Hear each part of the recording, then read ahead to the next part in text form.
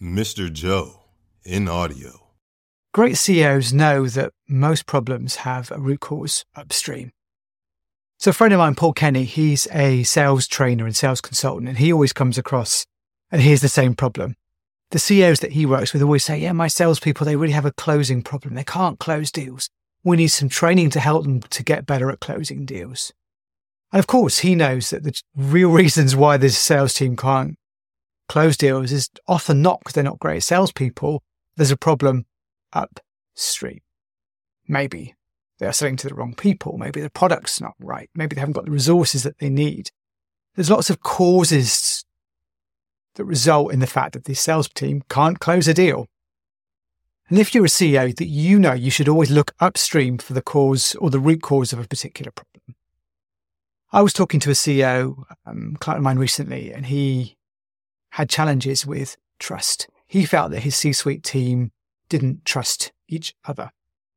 And he wanted some tips and tricks to engender trust amongst the team. You know, can we do an away day to help increase trust? Now, the challenge there being obviously, and the questions I had were around, well, what makes you think they don't trust each other? Can you talk me through the situations as to why that might be? Because of course we want a shortcut to this, but often there aren't shortcuts. You really have to go upstream and understand really why trust isn't there in the first place. So you kind of go beyond that surface reason of, people saying, well, I don't work very well with them, or, you hear what squabbles or what stuff doesn't get done. There's always symptoms of this stuff. Yeah. And he was right to go low beneath these symptoms of challenges and what not getting done to look at the trust, but there's looking beneath that trust underneath that as well. And generally, more often than not, it's an emotional reason beneath. And that can be quite a scary place to go to with your team, especially your C-suite team, because strong emotions are often reactions to a more tangible problem underneath. So maybe we don't feel we have the skills to do something. Maybe we feel like we're an imposter.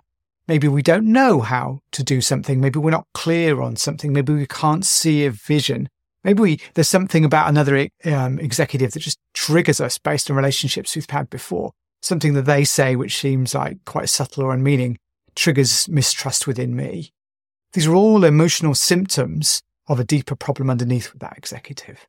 And so, of course, I got to the point with my CEO that I was working with, and he was obviously challenged by the fact that he had to go to deeper, more emotional challenges underneath that, which, again, is not something we expect to have to do as leaders. But if you look at the best leaders, that's exactly what they do, is they are going deeper with their team to understand, well, what's really going on here? Really, what are your motivations right here?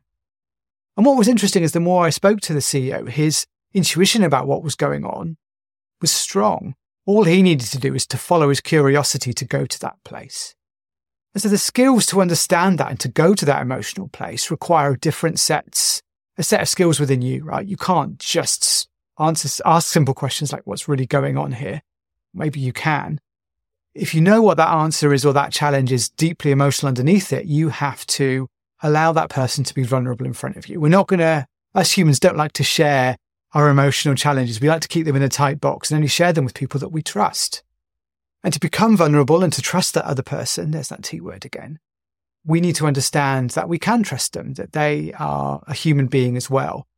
And that requires within you as a CEO to be vulnerable yourself. So it's often talked a lot about in terms of the modern CEOs being vulnerable, but this is really where it comes into its own. In you being able to tell stories of your own shortcomings and how you've overcome them, that shows a deep vulnerability yourself. And in sharing those stories with the folks you work with to show how you've overcome them, helps them to open up, to be vulnerable with you. They can understand that you're a human. You've gone through the same challenges that they've gone through. You feel the same things that they feel sometimes, that you feel imposter syndrome sometimes, because, hey, we all do. And in being vulnerable to those people, you understand and you allow them to open that emotional box and share with you what's really going on. And then when you know what's really, really going on, you can solve a problem. Because unless you really do know what's going on, that problem won't get solved. You'll just be dealing with the emotional layers of that onion that sit above that. The symptoms of the problem, not the underlying problem in itself. So requiring and challenging, going to the real root cause of something relies on you going to a more challenging place yourself, becoming vulnerable and helping people deal and be vulnerable themselves to understand really what's going on underneath. If this story resonates with you, I'd love to hear more about that from you. Have you done this yourself? Are you worried about doing this yourself? There's nothing wrong with feeling like that, of course. Let me know your challenges. I'd love to hear that. Either drop me a comment below here or just drop me an email. I'd love to speak to you and learn more about the challenges you're facing right now. Thanks again for your time. Bye. If you've got a problem and no one else can help, if you can find him, you should hire Mr. Joe.